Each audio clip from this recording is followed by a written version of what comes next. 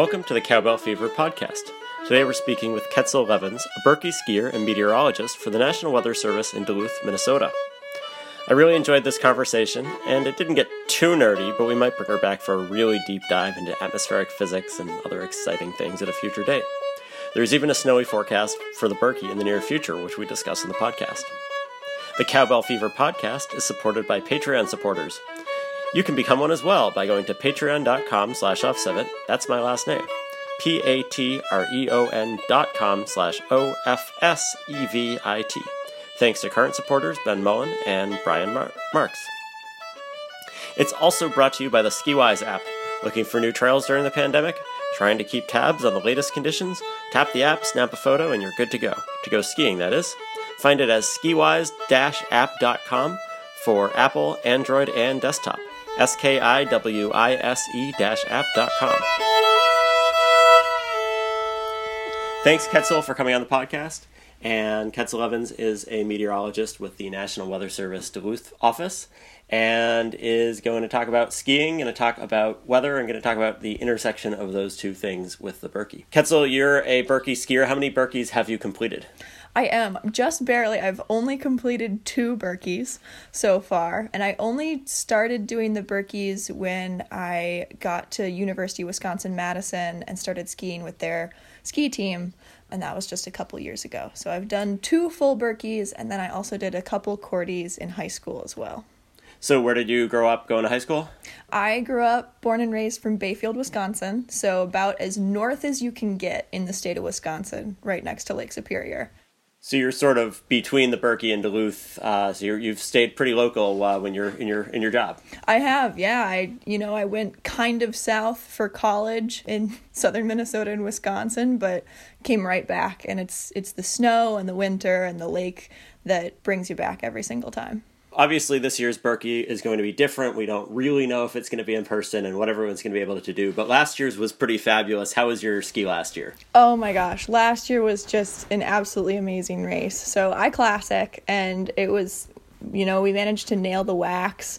And I just had, honestly, just fun for 55 kilometers last year. And temps were really great and ended up being a beautiful sunny day. So there wasn't much more that I possibly could have asked for last year. And I don't want you to have to toot your own horn too much, but what wave do you ski out of? I ski out of the Elite Classic wave. Classic skate, is that something you'll decide on each year, or you mostly ski classic? I'm just a diehard classic skier. I do both recreationally, and every now and again I'll do a skate race. I always like to do the skiathlon Great Bear Chase race at the end of the season where we do both disciplines. But there's just something about classic. I love hitting that technique and really just getting into your stride that makes it all worth it. And one of my goals this year is to get a little bit better at skate, which is kind of nice with the setup this year. It allows me to not have to worry too much about my race. But I don't know what it is, man. I just keep coming back to it. And assuming that we can ski in person, are you doing skate classic or both? I did debate doing both. Unfortunately, the operations schedule, working at a forecast office, is a little hectic, and I decided to just keep it simple. I'm doing just the classic race. I decided to go with the Friday classic time slot in person, assuming that it still goes in person. Who knows what might happen in 2 months. I do plan on getting a COVID test before I go down, just to be absolutely as safe as I can. But I'm looking forward to that classic race on Friday. That's a pretty easy day trip for you. It is, yeah. It's only about an hour and a half from Duluth down to Cable. You mentioned sort of the hectic office. Why don't you tell us a little bit about sort of what the day-to-day life is at your job at the National Weather Service? Sure. So at the local forecast offices, we are open 24/7. So there has to be someone, usually 2 people or more, in the office around the clock. And so that means that we work on shifts. Generally, you have like a day shift, which is a pretty normal time shift. And then you have an evening shift from kind of afternoon to just about midnight. And then you have that classical midnight graveyard shift where you generally go from like midnight, 11 p.m. to like 8 a.m. in the morning. So there's always somebody there every single day of the week. So sometimes you luck out and you're working Mondays to Fridays, but other times you're working midnights through the weekend. And when you're there, for the most part, you're working on the short and long-term forecasts for your area. So there's 122 forecast offices across the United States, and each one of them has a CWA, which is a county warning area. And so for the Duluth office, that's much of northeast Minnesota and northwest Wisconsin, including, of course, Bayfield and Sawyer counties, which is very important to us Berkey folks. And so for that specific area, we will forecast pretty much whatever is going to go on in the next 24, 48 hours, of course, in our short term, and then all the way out to about 7 days in the long term. And so that's one of our main goals, is to be pretty much your source for forecasts and warnings. And then beyond that, we also are trying to provide a constant dissemination of current weather information and current conditions.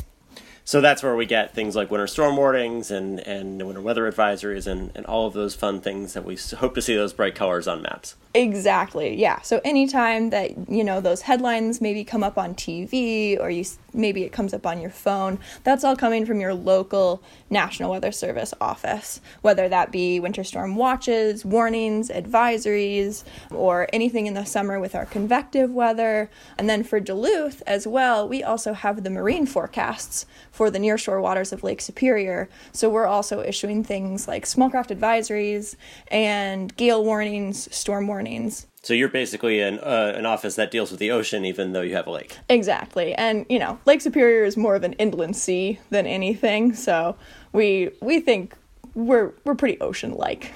So how did you get into this background? How long have you been at the National Weather Service? And how did you get there from going to college and then going into the NWS? So I probably got into weather just as a general interest in a kind of different path than some other meteorologists I know. For many, it's like that one big storm, maybe it's a blizzard or it's a tornado when you're a kid and you're like, oh yeah, that's the thing. It's probably before your time, but for a lot of people in Minnesota, it was that storm on Halloween. Yeah, exactly. Yeah, the 91 Halloween blizzard. For me, it wasn't one big event. It was actually in 7th grade. We were asked to do a science project, and it could be on literally anything. And I sat there for the longest time, unsure of what I was going to do. And finally I was like, oh, clouds are pretty neat. I'll dig into those a little bit. And from there on out, it was just this constant interest of looking at the clouds and figuring out where lightning was coming from.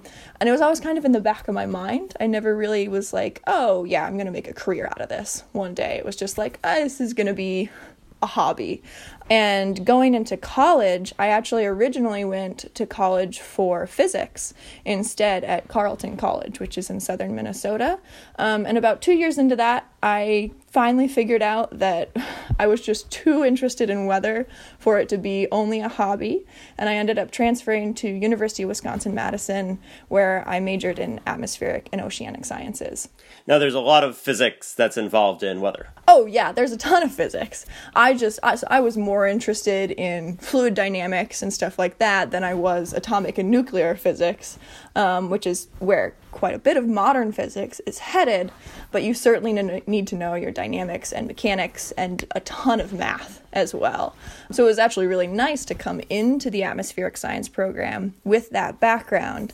And then I graduated with honors just this past May. Actually, it was a very underwhelming graduation, and I did some stuff on and off through the summer. My partner and I moved up to Duluth in May, and then I actually only started at the National Weather Service here in Duluth in October of this year.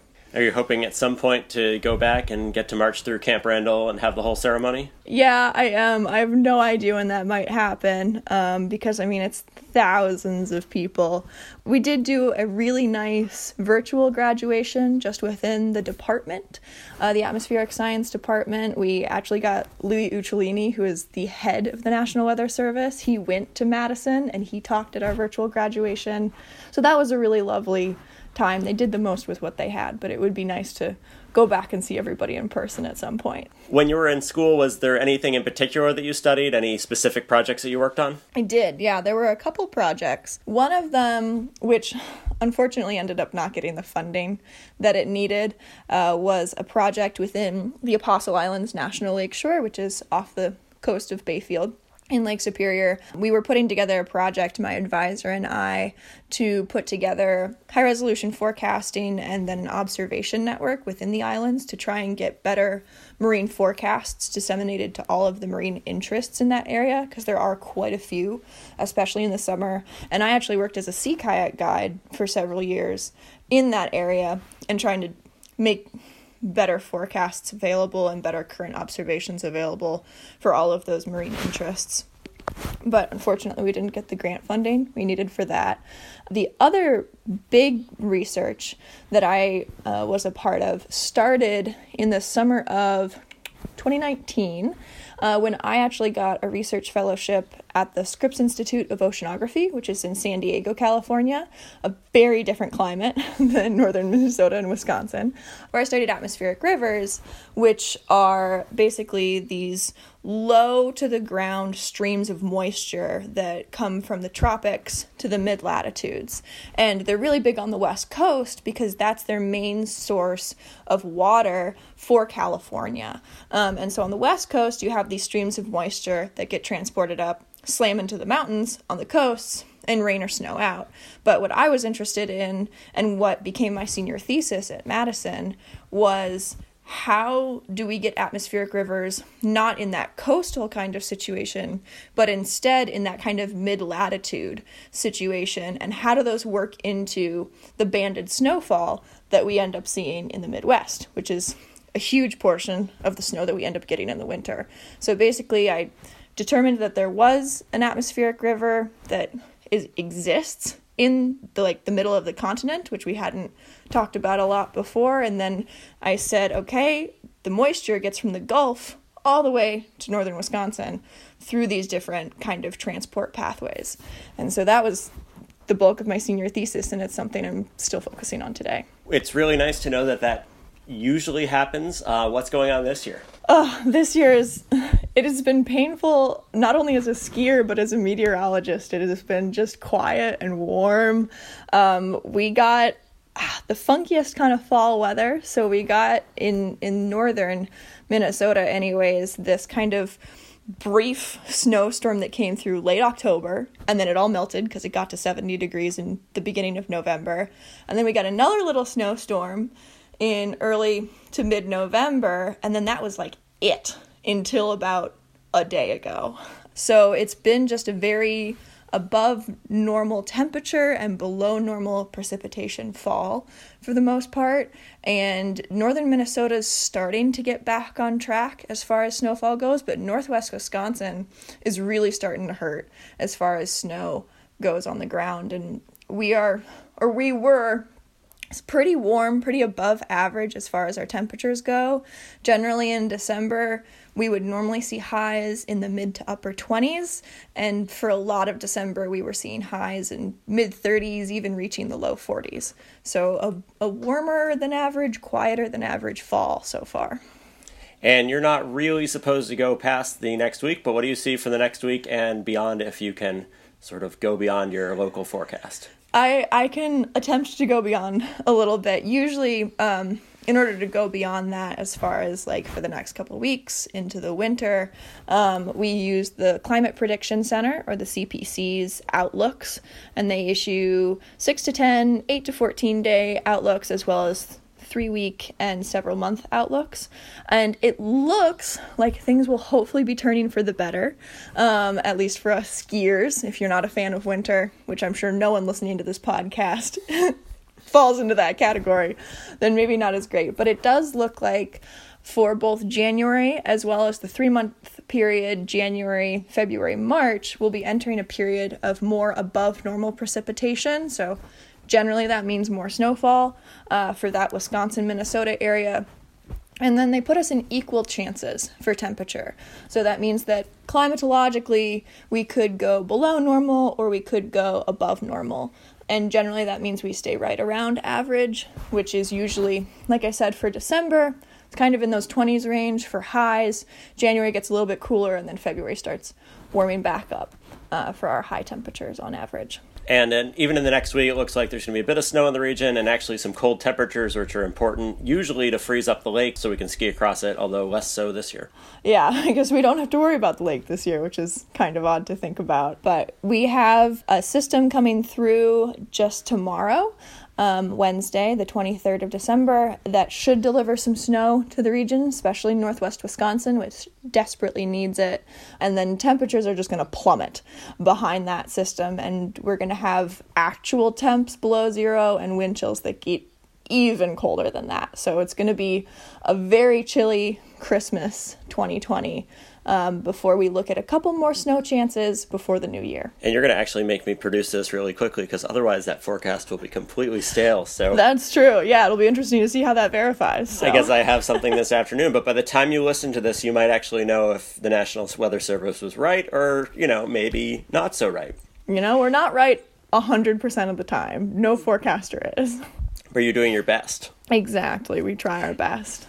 And a lot of what you use, and I don't want to go in too deeply to this, but a lot of what you use are the numerical models. You want to go quickly into how that works and how those have advanced in recent years. So a lot of what we use, we don't do the actual math ourselves because it's a number of partial differential equations that would take forever, and we can't do that by hand. So what we use is a suite of models, basically, that each have different parameters put into them, and because of that, they all kind of end up with a little bit of a different solution, generally in the long range. We usually assume that in the short range, all of the models that come together start to agree on one solution, and that's how we get confidence in our forecasts, is saying, oh yeah, we have this, and this model that are all saying we're going to get 4 inches of snow tomorrow.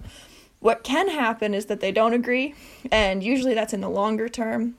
With this forecast, we're actually still dealing with a lot of uncertainty where the models aren't agreeing, and because of that, we have low confidence in our forecast. And it's not because we don't know how weather works, it's because our guiding models aren't totally sure what's going to happen. They're all physically correct in their own domains, but based on where they start and what parameters they take in, they can come out with a little bit of a different solution.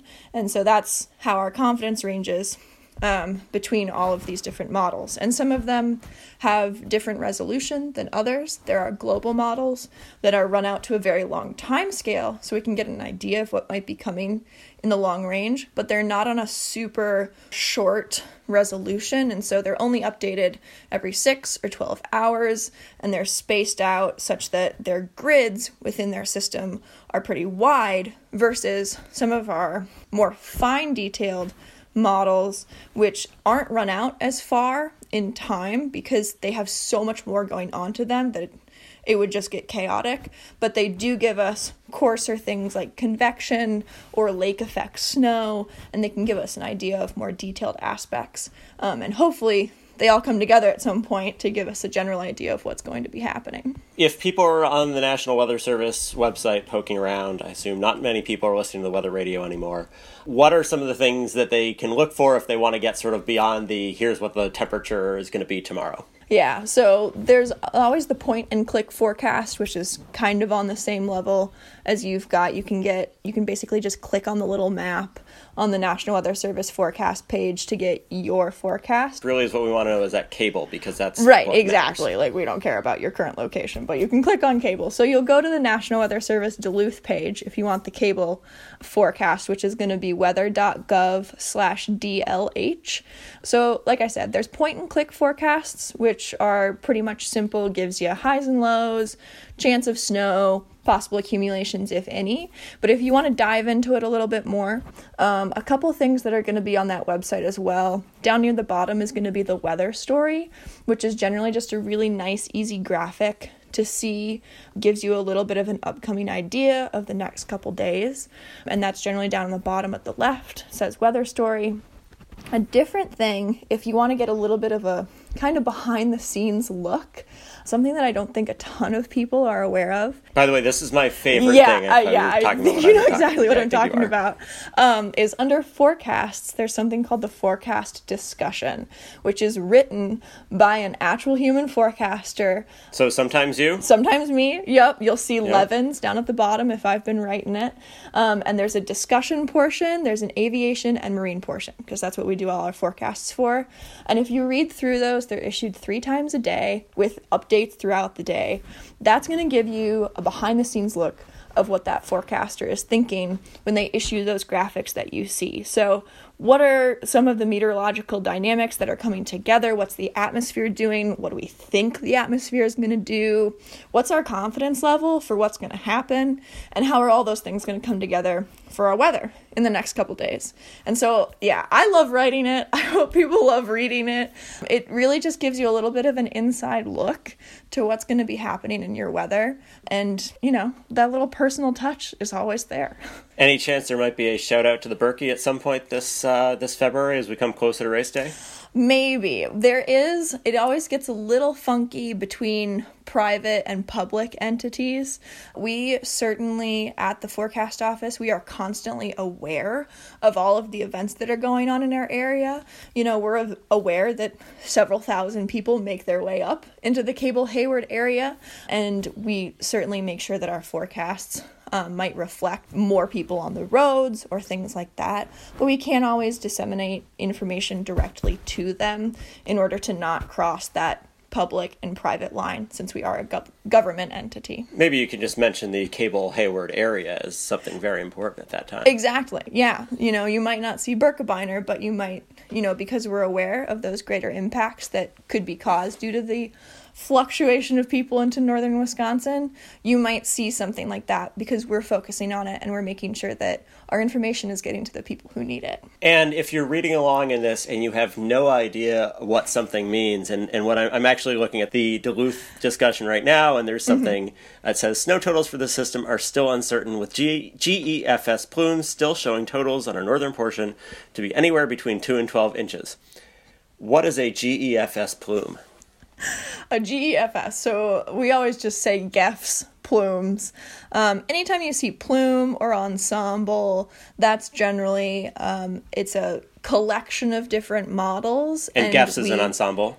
Exactly. So GEFS is the GFS kind of American models. It's an ensemble of all of those that we look at to see what is each of the deterministic outlooks that each one gives, so the exact amount that each one gives, in order to kind of come up with an average of all those models. So that's where a low confidence forecast can come into play. Like you said in the discussion this morning, they said these plumes are saying anywhere from 2 to 12 inches of snow because each deterministic solution isn't exactly agreeing. And the plumes never exactly agree, but generally they'll narrow down a little bit.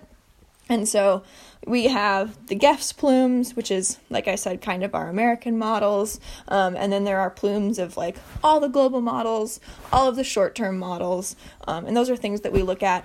And so we don't have to look at each model alone, because that would take forever. Then we can kind of look at them all at once and see where the average of all the group members is heading. And if you look at the area forecast discussion, which I'm looking at right now, and you see something that's linked and you click on it, it will give you go to a glossary and it'll give you a little bit of maybe what some of those abbreviations mean. And so it might give you some interest, and you can always go down a Google rabbit hole to find out more. Oh, yeah. You know, Google is your best friend. Those definitions are interesting. Just so everyone out there knows, the forecaster who is writing the discussion doesn't decide which terms get linked. The system just automatically goes through all the words and says, oh, this is a technical one. I'm going to give you a link for this definition. So if you come across a word and you're like, well, why isn't this one linked? I have no idea what it is. It's not our fault. We had no control over that aspect. And sometimes it will link something. So right now it says, as we head into early Wednesday morning, but head is highlighted. And if I click on head, it says, in hydrologic terms, the difference between the pool height and tailwater height, usually expressed in feet, which means how much height there is in a dam. So you might find things like that too. Yeah, it's not perfect. I could talk about this all day, and maybe at some point we will, about forecast modeling and how all of that does and doesn't work. But I want to keep this to a reasonable time. So I guess the last question I have is that you are working in an area that has some of the highest temperature fluctuations in the country, if not the world. And so you really see in Duluth a whole range of weather, from blizzards and way sub-zero temperatures, that sometimes go to 40 or 50 below, up to 100 degrees and thunderstorms in the summer. Do you have a favorite kind of weather to experience, and do you have a favorite kind of weather to forecast? Oh, yes. I mean, all weather is wonderful, of course. I am completely and totally biased towards winter weather, and that is the skier in me and the fact that I've done research on mostly winter weather. Specifically, this is partially from growing up in Bayfield, I love lake effect snow. It is just this absolutely cool phenomena to watch roll in. And the really, really cool thing about lake effect snow is the snow to liquid water ratios that can come out of it. So normally we would use like a 10-to-1 or 12-to-1 snow to liquid water ratio, which means that for every 10 inches of snow, if you melt it down, there's 1 inch of water in it, which is pretty basic. If you get that super wet concrete snow, it's down to like 5-to-1, 8-to-1.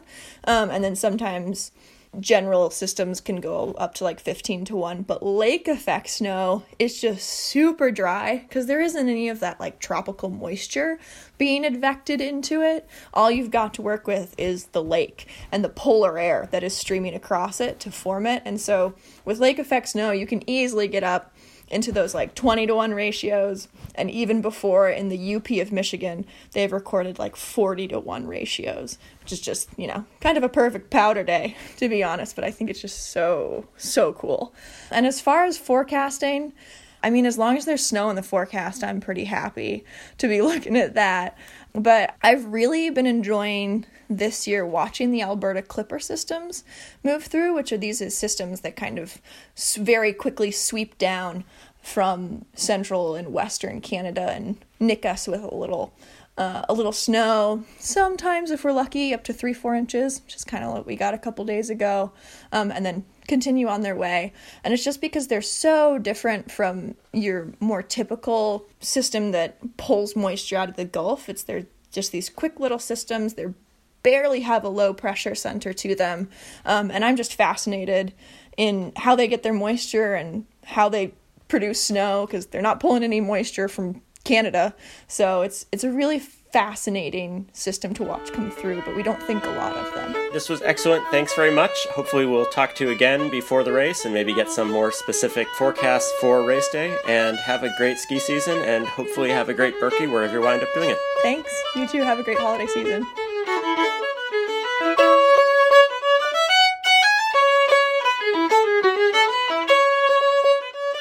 Well, I definitely learned something today, and I hope that everyone else did. Thanks for the great conversation, Ketzel. And you can find the National Weather Service at weather.gov, the Duluth office at weather.gov/DLH, and you can also follow them or any local forecast office on Facebook and Twitter. For the Duluth office, they're at NWS Duluth. And stay tuned for more Cowbell Fever podcasting to come soon. Happy holidays, Merry Christmas, and I think this is going to go up today, so happy Festivus, everybody.